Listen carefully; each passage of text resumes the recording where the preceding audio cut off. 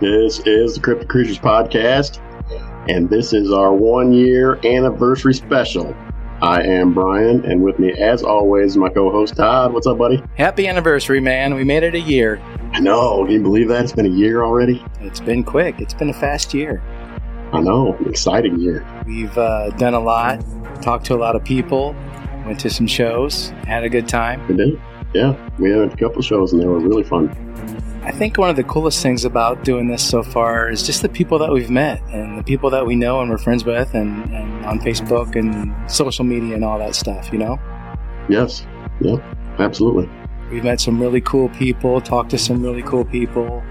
Yep. Met some interesting people along the way as well, haven't we? That is an understatement, my friend. We've met some very interesting people. Very super nice people. Don't get me wrong. Don't get me wrong, everybody's been amazing since we started this. So, you know, Brian, we work at the same place, and how this all got started was we actually met each other while in Oregon. Yeah. Places. Yeah, we were out there on a work trip and sitting at the bar one night, just started talking. Right, and we found out we had a lot in common. Very close birthday, same age. Yeah. And we both were into Bigfoot, and we both were doing our own podcast at the time. Yeah. And we got to talking, and sure enough, we said, hey, why don't we do a podcast about cryptid stuff. So here we are, 1 year later. All things cryptid, and here we are. I can't believe it. I can't either. What a ride it's been. It has. And shout out to all the listeners and supporters out there. We appreciate it. We appreciate all of you. Thanks for being here with us for this first year. Yeah. And more to come. So what we thought we'd do tonight, Brian, as we discussed and we put together, is we did a top 10 of our favorite encounters episodes to play for the folks tonight. Right. And it was, let me tell you, it's not an easy thing to do to pick these. No. All our episodes are our favorite episodes, but correct. We had to put some together, so we basically picked ones that were the most popular, but yeah, we kind of just try to pick a little bit from each kind of time through the year, not all early ones or late ones, but so yeah, we're gonna play these and give ourselves a listen again. So we'll do a countdown. All right. So I'm excited. Yeah, it's gonna be fun. Okay. So are you ready? Here we go. We're gonna start with number 10. Start with number 10. Let's roll it. I'm not gonna say anything till afterwards. We'll just play these and we'll go. So are you ready? Yeah, let's do it. Here we go. My first encounter was, I'm going to say 16 years old in 1982. And I was out in a patch of woods. I was sitting in a tree stand by myself. We had hunted that, all my life up to that point. Every time we'd gone, that's where I'd gone hunting. My father always told me, if you shoot a deer, wait 15 minutes, whistle, and I'll come over. So I was sitting there, it was probably about mid-morning, and I had a deer go by. I took aim at it, shot the deer went down, got back up, ran. I watched it go on the path that it went. It came back in to the right of my tree stand, and I heard it fall. So I waited the 15 minutes, whistled, and my dad come along. And before he came along, probably about 5, maybe 8 minutes before he came along, I saw what looked to be a person walking on the same path the deer had been on. Walking slowly, it looked like it had a darker colored clothing, maybe like camouflage type clothing on it. It was about 110 yards out. This thing looked much larger than my father. I said, well, geez, that's an awful big guy. I followed the blood trail, same direction as this person had walked up and around. Followed it to the spot off to the right, up from my tree stand where I'd heard the thing fall. And there was a pool of blood there, but the deer was just gone.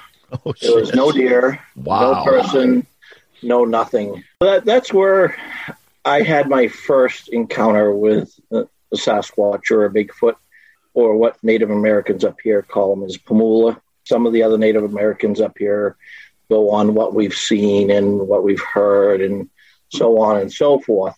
So anyway, that was my first encounter. Good old Mike Vachon from Maine. Remember Mike? Yeah, I remember Mike. I think what made that interview the coolest was his accent. Yeah, definitely. He has the Maine accent for sure. Yeah, he is a good guy. I like Mike. Oh, yeah. Super nice guy. With the Maine Bigfoot Foundation, is that right? That's right. Yep. And we also talked to Janelle from there, too, who had an encounter on there, which was another great episode, by the way. Another great episode, yeah. But yeah, Mike was good. That encounter basically sounds like a Bigfoot stole his deer, and he later on talked about how he was going to go follow it, talk to this, try to track this guy down who stole his deer, and he realized the guy or whatever. He realized it wasn't a guy. Well, it went way deep in the woods where no man could really even terrain, especially carrying a deer. Especially carrying a deer, yeah. Yeah, so that was a good one. I really enjoyed that. That was a good one. I'll have to catch up with Mike and see what he's been up to. Yeah, definitely. I wonder if those guys are still getting out and doing their investigations and whatnot. Oh, I'm sure they are. Yeah. So. Sure they are. All right, you ready for number 9? Number 9. Yep, all right, let's do it. Go. Number 9. The government is covering shit up. Right. Brian, I got to tell you something, man. For a long time, I battled with the fact of believing in Bigfoot. Should I believe? Should I not believe? My heart and soul said, people are seeing this thing. They're not making this up. But why aren't we finding bodies? Why isn't there more evidence? Right, exactly. And I battled with this for a long time, trying to figure out, what's going on here until, something like we're talking about tonight, the Miller documents hit me. There very well is government conspiracy and cover-up involved in this thing we call Sasquatch, Bigfoot. I truly believe that 100% of my heart. Sure. The government knows these things exist and they're keeping them covered up, on top of the fact that they're not only elusive and they hide in caves and whatnot. In trees, from what we've read in these Miller documents. But we're still having sightings upon sightings upon sightings because it's going to happen. It's going to happen, right? These things are out there. Absolutely. People are venturing in their world and they're in ours. Well, especially now. I mean, people are outside more and more now. They don't want to go stay in hotels and shit. They're out camping more. They want to get outside. Yeah. After being locked down for so long, you know, and it's going to happen. They're going to run into each other. So the Miller documents. What's interesting about the Miller documents, they're about a doctor back in, what year was that, Brian? Do you know? 1920, let's say 29? 29. Yeah. He had graduated from Harvard, Yale. His name was H.A. Miller. I don't know what his full name was. He was born in 1909. He worked for the National Forest Industry and for the government. In these documents, basically talk about him being sent to different areas of the United States to examine bodies of creatures unknown to man at the time that were classified as a feral human. Oh. Yeah, it was the late 30s. So he goes on to say, it was at the same time that several of our team members were called to Bandera County, Texas, where the forestry scientists, biologists assigned to Edwards Plateau reported the dead bodies of strange type of feral humans. The bodies were supposedly found in or around one of the massive caves. What key words in that phrase caught your attention? Feral humans, and found them around the caves. Now that we're reading these documents, maybe it's because the government's finding them and taking them. So he says, when I arrived in Texas, I was surprised to find 3 bodies, 1 adult female and 2 female juveniles. I examined them as I typically would any human subject, but to my dismay, one of these creatures still seemed to be alive.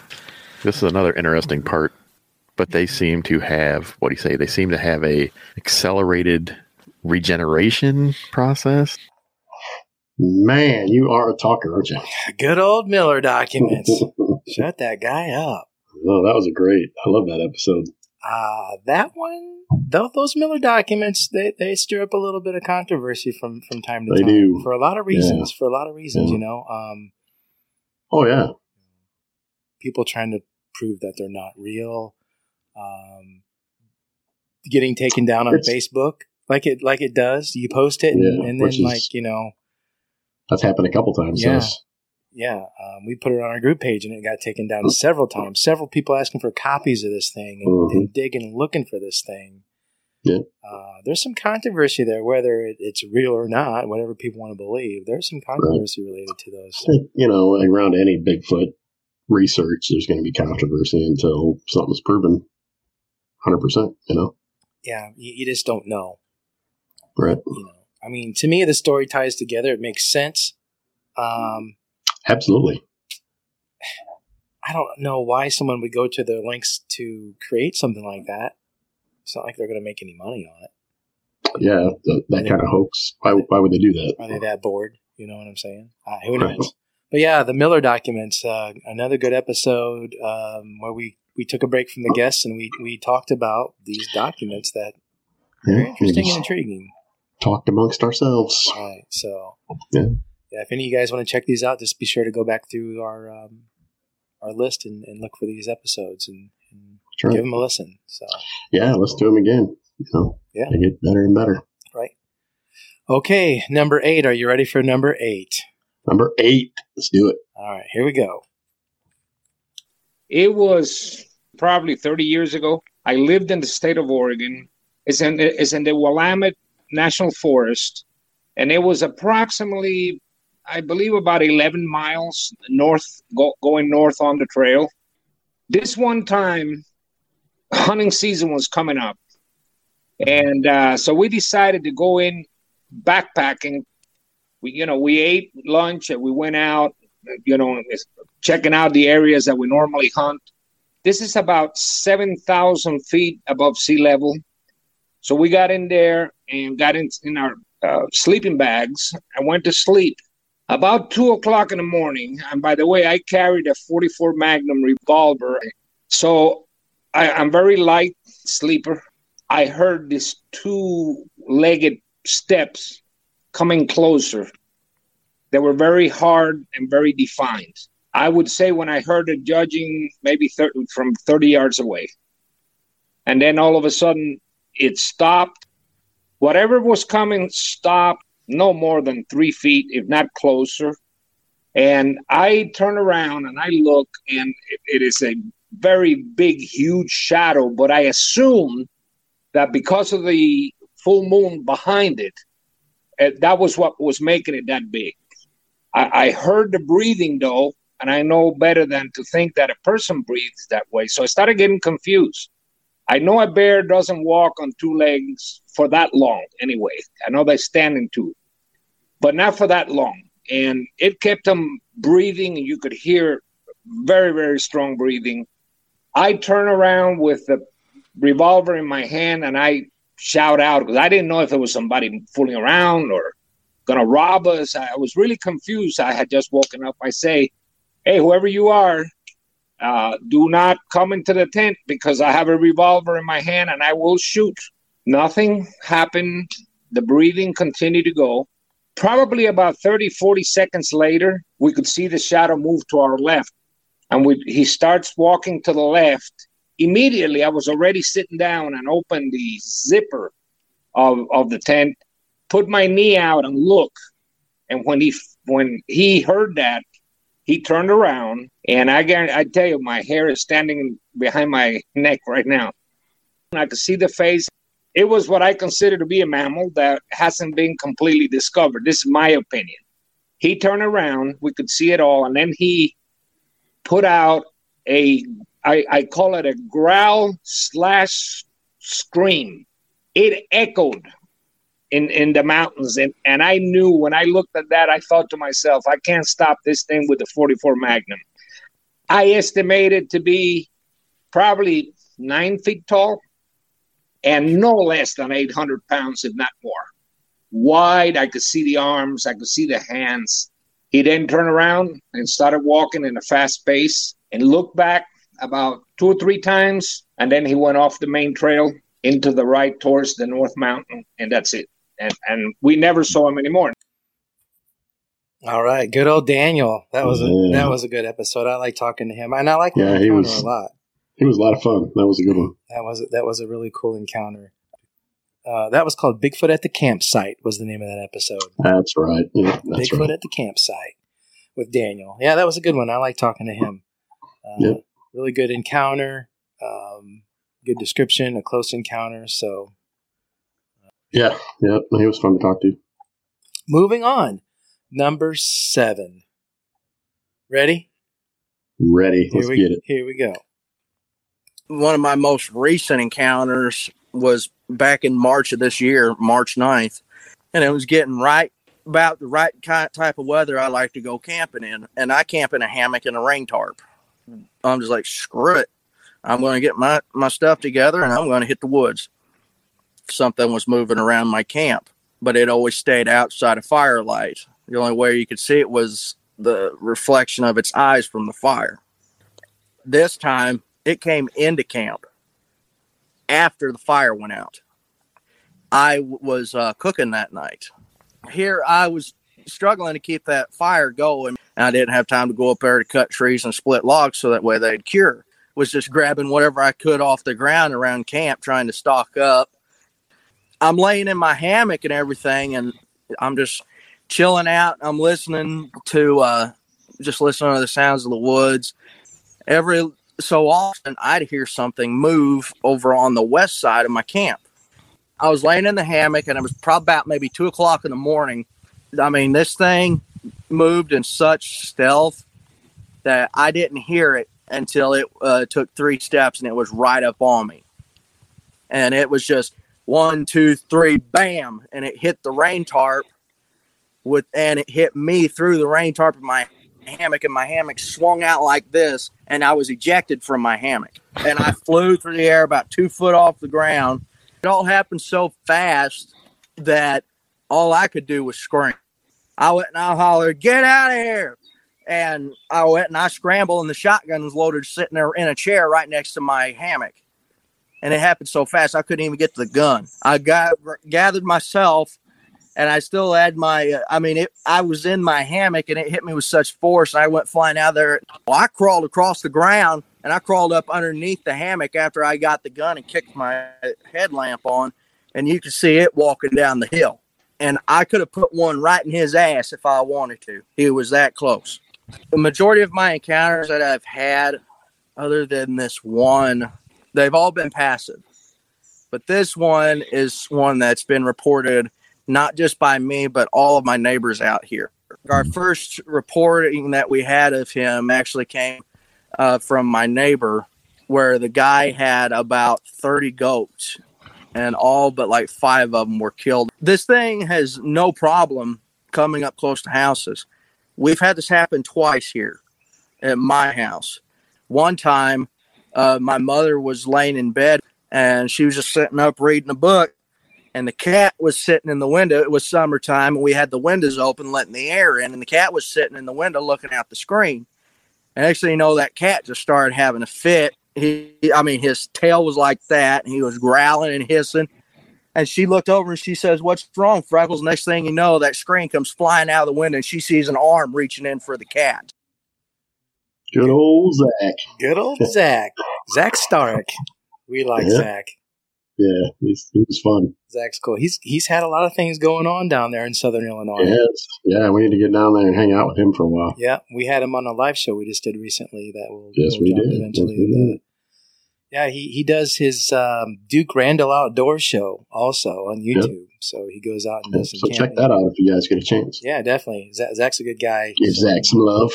Yeah, for sure. Check him out. Great guy to talk to, and he's got a lot to say. And he does. He knows his stuff. Got a lot of stories for sure.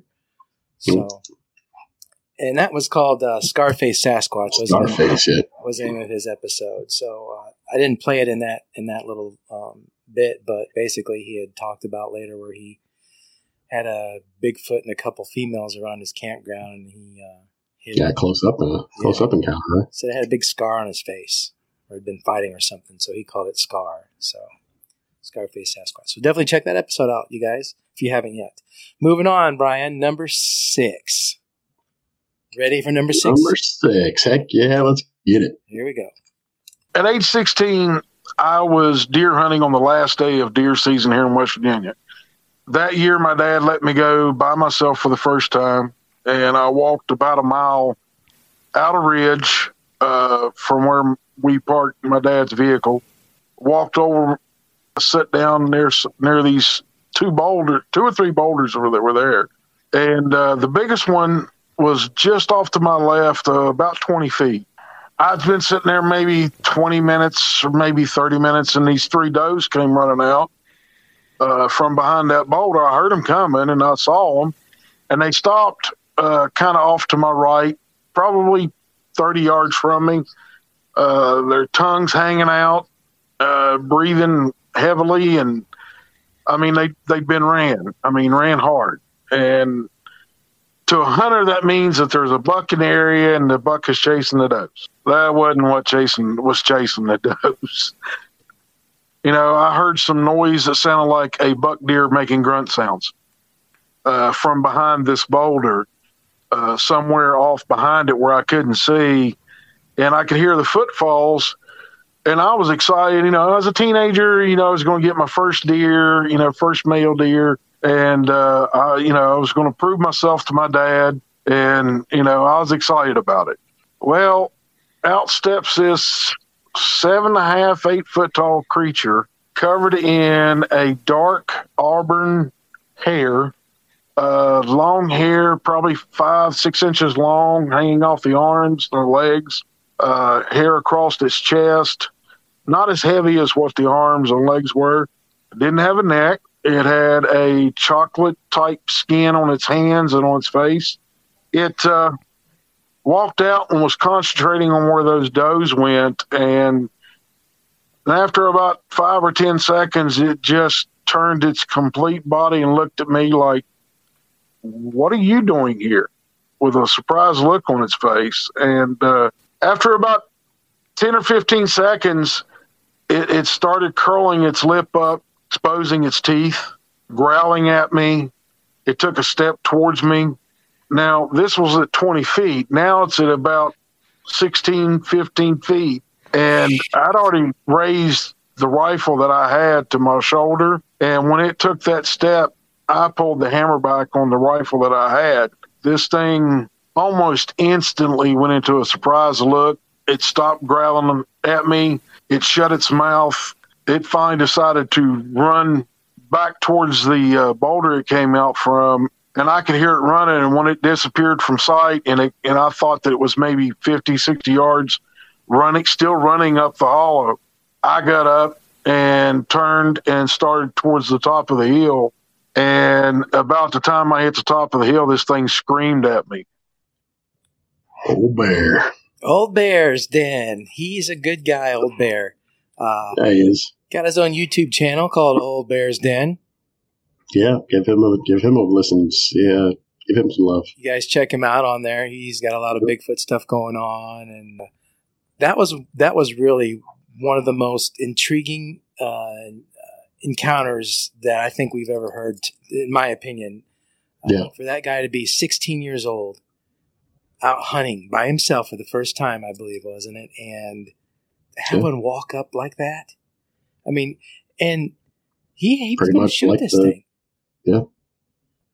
Yeah, that one was called Sasquatch Standoff. That's right. So give that one a listen and check out Old Bear's Den on YouTube. Yeah, that's another one we need to get a hold of again and see how he's doing. Yeah, I'm sure he's got plenty of more stories he can talk to us about. Oh, I'm sure he does. And tell us more than we probably even can fathom. But Absolutely. We'll get in touch with him. All right, moving on, Brian. We're in the top 5 now. What? 5 already? We're in number 5 already. All right. Let's hear it. All right, here we go. There is 4 of us. There's myself and there's 3 others. We're watching, and I notice a pair of red orbs, which ended up being eyes about 8 foot off the ground, looking at us. It was about our 1:30, 2 o'clock position. At first, I thought it was, a hoot owl or something. The lights was reflecting off of its eyes. And, I didn't think too much about it for a second. And and it was in October. So, it's dark out, it's cool out, and, it's one of those, a spooky time of the year to start with. I look over and I break out some of our night vision gear, look over at it. There's a freaking dog man sitting there looking back at me. So I hit the guy next to me and point over at it. And I go, "What's that?" He sits there and he drops his nods down, night vision, looks over. He looks at me. I look at him. And we're like, what the? Now, this group of people that I'm with, we're all combat veterans. We all served in the 91 Gulf War and various other places around the world. So, it's one of those, we're not a bunch of newbies that are out on our very first assignment and have no idea what the we're doing or anything. We've already been out, we've seen some stuff, and yeah. So he's looking at me, I'm looking at him, and we both get this really, it was a feeling of like, I can't say dread, but it was just one of those, it was sitting there almost like it was a decoy. It was just sitting there just looking at us. It was about 8 foot tall. It looked like your typical sort of wolf standing on two legs. I'm using the term hands loosely. Its hands look sort of like a raccoon's hands. You know how they're sort of long and digity?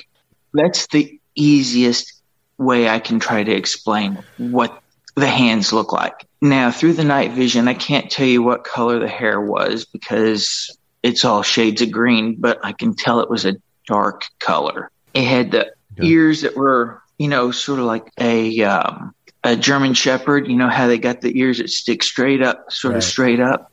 It had ears like that. It looking at me was enough to scare the living shit out of me. And now all of us, we were all armed as well. So I might want to throw that in. We're all packing, and we all had Beretta 9mm pistols as well. So, it's one of those, we're armed, and we're looking at this thing going, holy. We all jumped in the Humvee, and we tore out of there. Oh, Lee. Good old Lee. Remember Lee? Oh, yeah. That one was a cool one. That one. Yeah, that was crazy. That was our first Dogman encounter. That was our very first Dogman, yeah. And we were pretty excited about that, from what I was anyway. I was too. And the fact that Lee was a military guy, and this happened while he was in the military, made it even better. So that one was called Special Ops Dogman Encounter. Yes, it was. So if anyone wants to go back and check that one out, there you go. That was an interesting one, so definitely check that one out. Yeah, Lee's a pretty good guy. I cleaned that up a little bit. If you do listen to the original episode, it's a little explicit. It's a little explicit. Yeah, Lee expresses himself pretty much openly. So anyway, that was number 5, Brian. So moving on to number 4. Number 4, here we go. All right, here we go. I'm looking at this thing and I'm like, oh my God, what in the hell is this? It's only when I realize we're still walking forward, looking back, that this thing's now walking on 2 legs, and it's taking its left arm and right arm, moving a tree either left or right. And then it dawned on me, that's not a bear. It's a full moon. I mentioned the American werewolf in London. The first thing in my mind, I'm thinking, oh my God, it's a werewolf. These things really exist. This thing was so massive, like massive. And when you see a werewolf, in the movies, they're like tall and slender. This thing was like massively wide and tall. It's just like, the hell is this? So we're picking up our pace, walking further and faster. I keep looking back, and this thing, the strides that it took was massive. And we're walking, and this thing's walking with us. Each step, you could hear the thump. In a weird way, you can almost feel the vibrations of the thump, though it's 20, 25 feet up, probably 20 yards off. You could hear the thump, and it was just like, I keep looking at Buddy. I'm like, do you feel that? He's like, I'm trying not to think about this. Let's just get the hell out of here. He's freaking out. And I'm in shock. Like, am I seeing what I'm seeing? is this a bear or werewolf? And never dawned on me at the time, a Bigfoot. So we continuously walk, and this thing continuously follows us. And we keep walking, and I was like, buddy, pick up the pace. Try to fast walk as fast as you can. Don't run, because creatures, if you run, they like to chase. And I keep looking up to my left, above or ahead of me, and realize this thing's going to be at ground level with us, because the mountain starts coming down towards leveled with the road. And I'm like, oh shit, this is where we're going to die at. We're going to have to stop and turn around, because eventually this thing's going to be at ground level with us. And what I fail to tell your viewers and you at this time, as we're walking, Buddy's like, you know how when you're with your wife or your girlfriend, if they're walking on your right side, they take your right side of your arm, wrap their arms around. But he's wrapping his arms around me, and he's digging his fingernails inside of me because he's scared. This thing was standing broadside, looking right at us. Buddy decides to look at it. He's like, it's staring right at us, watching us. I can see its eyes looking at us. I'm like, just keep walking. Don't make any motions to piss it off. Let's just keep walking. Now it's pivoting towards our direction. I was like, that's good. Let's just keep walking. Buddy's looking back, and he grabs me and squeezes even harder. He's like, holy shit, it's walking. It's walking in our direction. I look back, and sure enough, it's walking in our direction. I'm like, oh God. If we can just get in the headlights of the truck and just run towards the truck, we'll be all right. Oh, Alan Jackson. That's your boy, Alan Jackson. Not the singer. No, not the singer.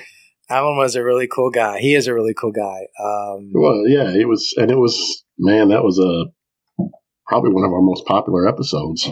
Yeah, he's a great storyteller, and he's got a really great encounter. He's got a few different encounters, actually. Yeah.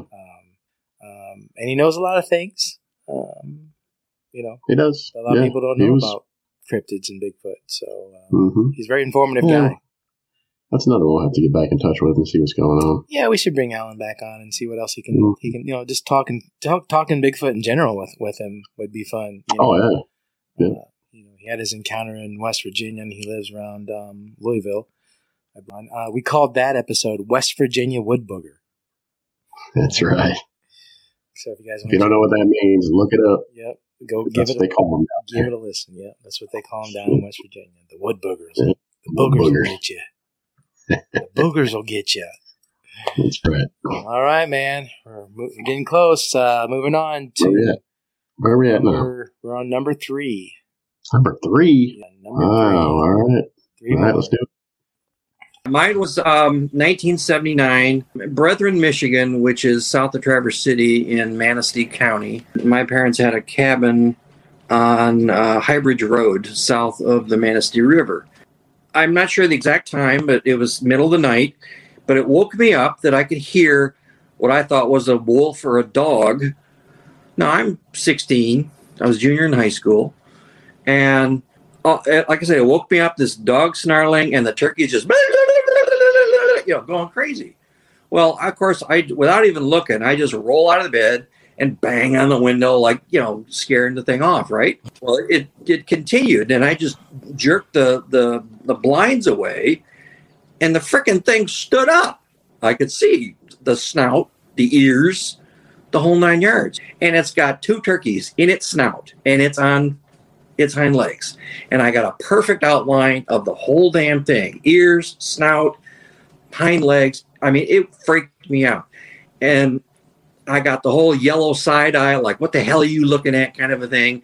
And it's like happy as a pig and you know what, because it's got 2 fat turkey birds hanging out of its snout, and it's going home to feed whatever. But then the next morning I get up, and of course I run right out to the yard, and there's guts and things everywhere. I was 13. What I remember is it did not look like a bear, and it did not look like an ape. It looked like us, but it was a very different us. And the closer it kept on getting, the more concerned I was for my own survival. So that's when I turned around and I just hauled. It was terrifying. I mean, as a 13-year-old child, you're terrified. And then when you realize it's not a bear, I really believe it is an unknown humanoid that is somehow vectored off the Homo sapien, Homo erectus line, living a very elusive, hidden life somewhere, but I do not believe it's a primate. Oh, yeah, Wayne and George. Those guys were a lot of fun, man. And they were hilarious, and they had some really great encounters. Yes, for sure. Those guys were on the Hulu Sasquatch documentary, if you guys have seen that. They were. If you haven't watched that yet, watch it. Yeah, it's got them sitting in some chairs talking about Bigfoot and whatnot throughout the series. It's a really good series, too, that Hulu Sasquatch. I've watched it a couple times now. I could watch it over and over. The way it's put together is really good. Yeah. But those guys kind of became popular on that, and then they started No Myth with Wayne and George, so they have that That's going. Right. So check out their podcast there. Yep, check out their Facebook page as well. They go to a lot of shows, and they live near Seattle, Washington. Yeah.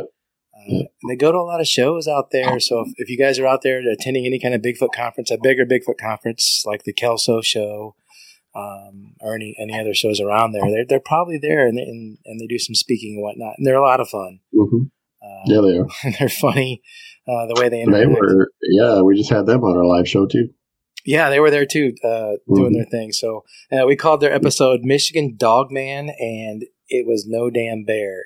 That's right. If you guys want to check that out, give those guys a listen. Talking about their different encounters, Wayne having a dog man encounter and George having a Bigfoot encounter.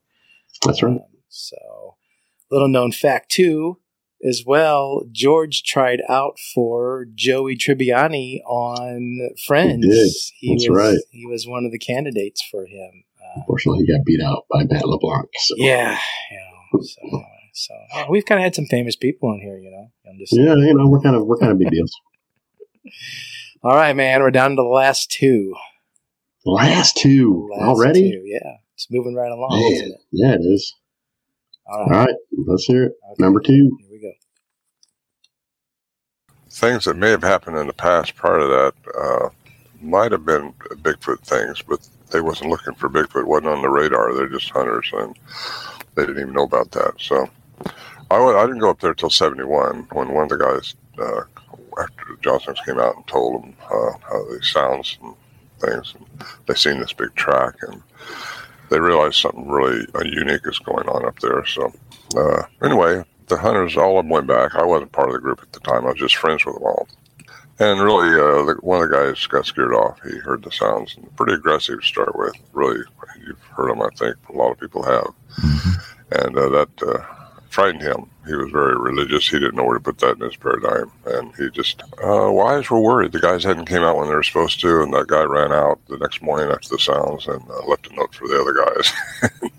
They said, well, you got to go back and see if these guys are all right. They don't know. They just knew there was a monster up there of some kind. They didn't know. Just didn't know why I was looking for Bigfoot other than had a Bigfoot, And so he wouldn't go back by himself. He asked me if I'd join him, and I gladly did. I didn't know. It was exciting to me.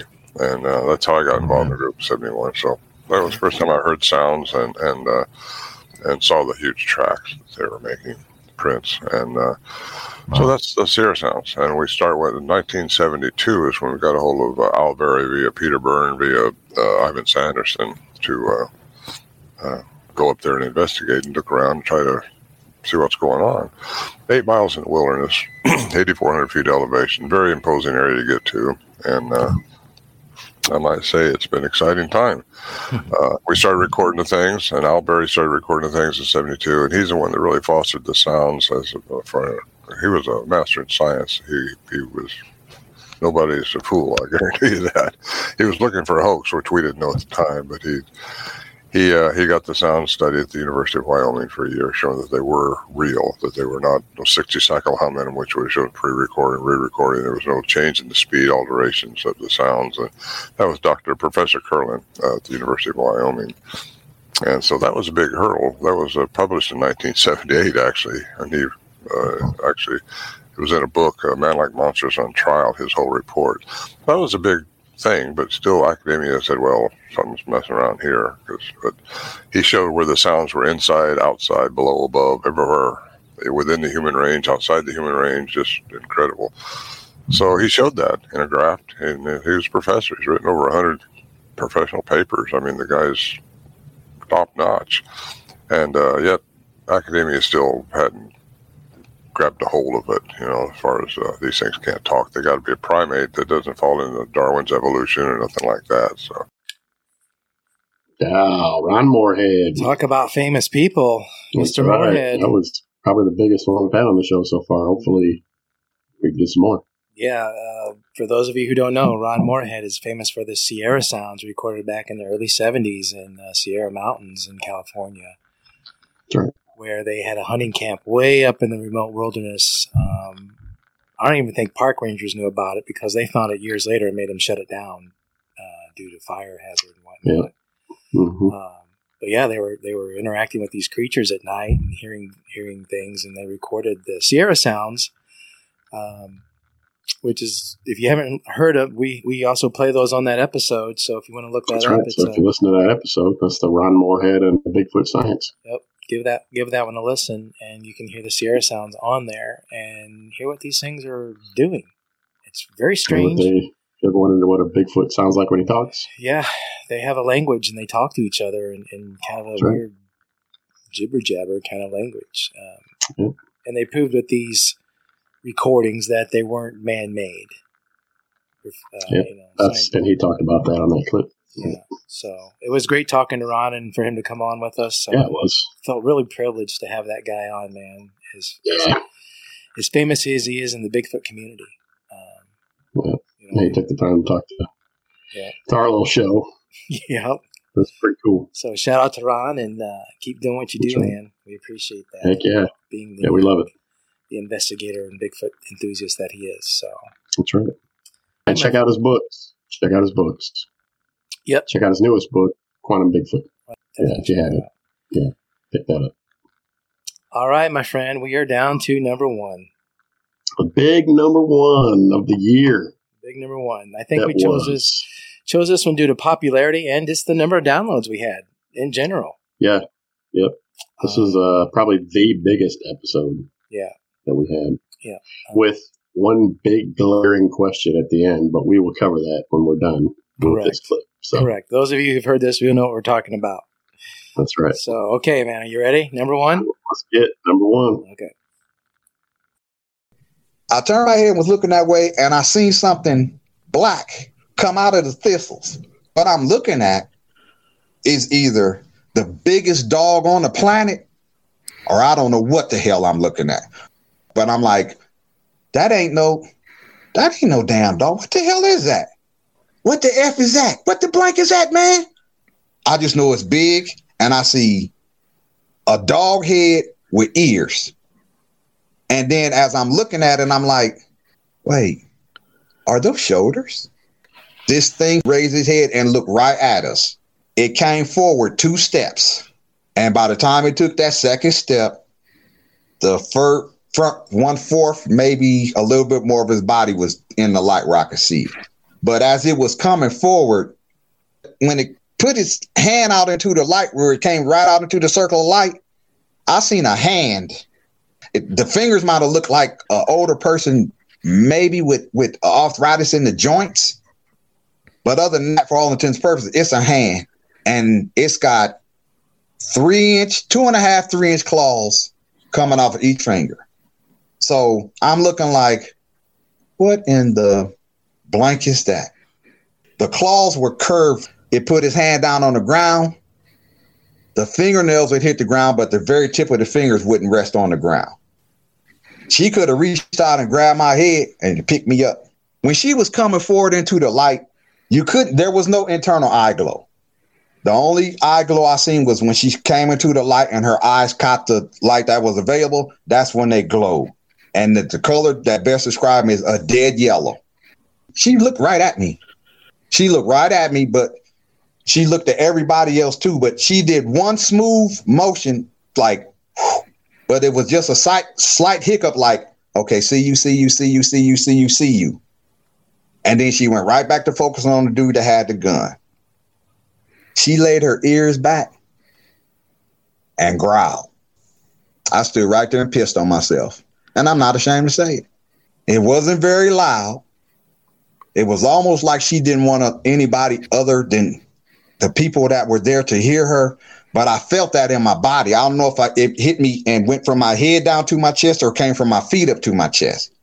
These things can move some air by not putting a whole lot of effort into it. I mean, it was like, ugh.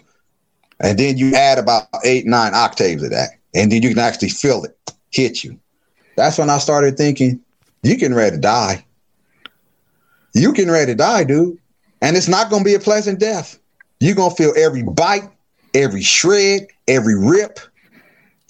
It's a wrap, Roy. Roy Stubblefield. It's your boy Roy Stubblefield. That's right. Dogman encounter. Great episode that was. Yeah. Man. Out in Louisiana. Rougarou. That guy can tell a story too. You know, how he describes the details of everything and the settings and puts it all together. He just really really knows how to talk about his encounter and how it happened. That was he told that perfectly. Yeah. One thing that happened in the story for those of you who have listened, if you haven't listened to it, be sure to check it out. The episode's called "It's a Werewolf, I'm Gonna Die." Roy's been on the Terror in the Woods or These Woods Are Haunted show talking about this too. Yeah. If you want to try to look him up on there. I'm not sure what season it was, but that's how we kind of got a hold of him, and we looked him up, and he came on and talked to us. That's right. And one of the things in the story he talks about is when he goes to meet this girl somewhere. He's at a basketball court at nighttime, and there's some guys playing basketball, and one of them's name's Herman. And Herman befriends him, and what happens is during the episode they encounter a dog man on the railroad tracks, and Herman's pretty much the victim. He gets kind of knocked down, and this thing's standing over him. Mm-hmm. Long story short, they get out of it, and Herman's hair has a spot on his head that turns white. He's like freaked out. His grandmother's like, "What'd you do to my kid?" And they take him home. Is he on drugs? What happened to him? And Roy empathized for Herman. He really cared about this guy and what happened to him. Because he was the guy that was nice to him. So we never finished the story. As Roy's episode was kind of getting longer, and we never found out what happened. So we to never Herman. got the finish for Herman. Right, and a lot of people were asking us, about that. We'd really like to know what happened to Herman. What happened to Herman? And we're like, yeah, we kind of want to know what happened to Herman too. Right. We do know that he got back to his grandmother's house, and he was left there after they'd called the cops because someone thought he had done something to him or drugged him. He was so out of it. That's all we knew. That's what it was left at. So a lot of people were inquiring what happened to him. So we tried to get Roy back on the show to come back and talk. He's kind of been, I won't say reluctant, but he's just not ready to come on and talk about it. But he did pass on the information to us. And so we know what happened to Herman. Finally. So Herman, we talked to Roy, and he kind of fills us in. Basically, what happened was he went back to look for any of the guys that he was with in this episode that they encountered the dog man, specifically Herman. And he said, "Hey, man, if anyone knows a guy, who's got like a white patch on his head, in this area, I'd like to get in touch with him. I'd like to know who he is." And he said, time went by, and then he got a message from somebody saying that, I think you're talking about my dad. And so Roy gets in contact with Herman's son, who in the episode wasn't born yet. He were talking about, him having a kid. Right. So this is the kid. And Roy gets in touch with him and tries to find out what happened to his father. So the kid's like, "Well, how do you know my dad?" And the kid seemed very offish about the story that Roy told him about how he knew. And the kid's like, "I don't believe that. You guys didn't see a dog man. My dad was just nuts. My dad had issues. He was unstable." And so Roy's like, "Well, what are you talking about?" And basically the kid said, "I was 7 when my dad died. But what I remember, he was paranoid. He couldn't go out of the house. He constantly was staring out the windows, scared to go on a car ride. Heaven forbid you get him near any kind of railroad tracks. He just lived his life. This thing affected him so much. He lived his life in such fear that at the age of 30, his heart basically just gave up on him and he died, had a heart attack. Oh. So that's what too happened. bad. That's what happened to Herman. That's what happened to Herman. That's a terrible story. Like Roy said, the thing didn't kill him then at the time, but it killed him eventually. Eventually. Yeah. So, people don't know how traumatic some of these things can be. And, like our crazy asses, we want to go out and see one. We want to encounter one. We would probably be like, why did we ever in the world want to do that? Yeah, no kidding. I doubt that, but we'll see. No, I don't either. But I guess I'm prepared for it. A lot of people that see things aren't prepared for it. Right. I would be like, okay, cool. What's this? Maybe. I don't know.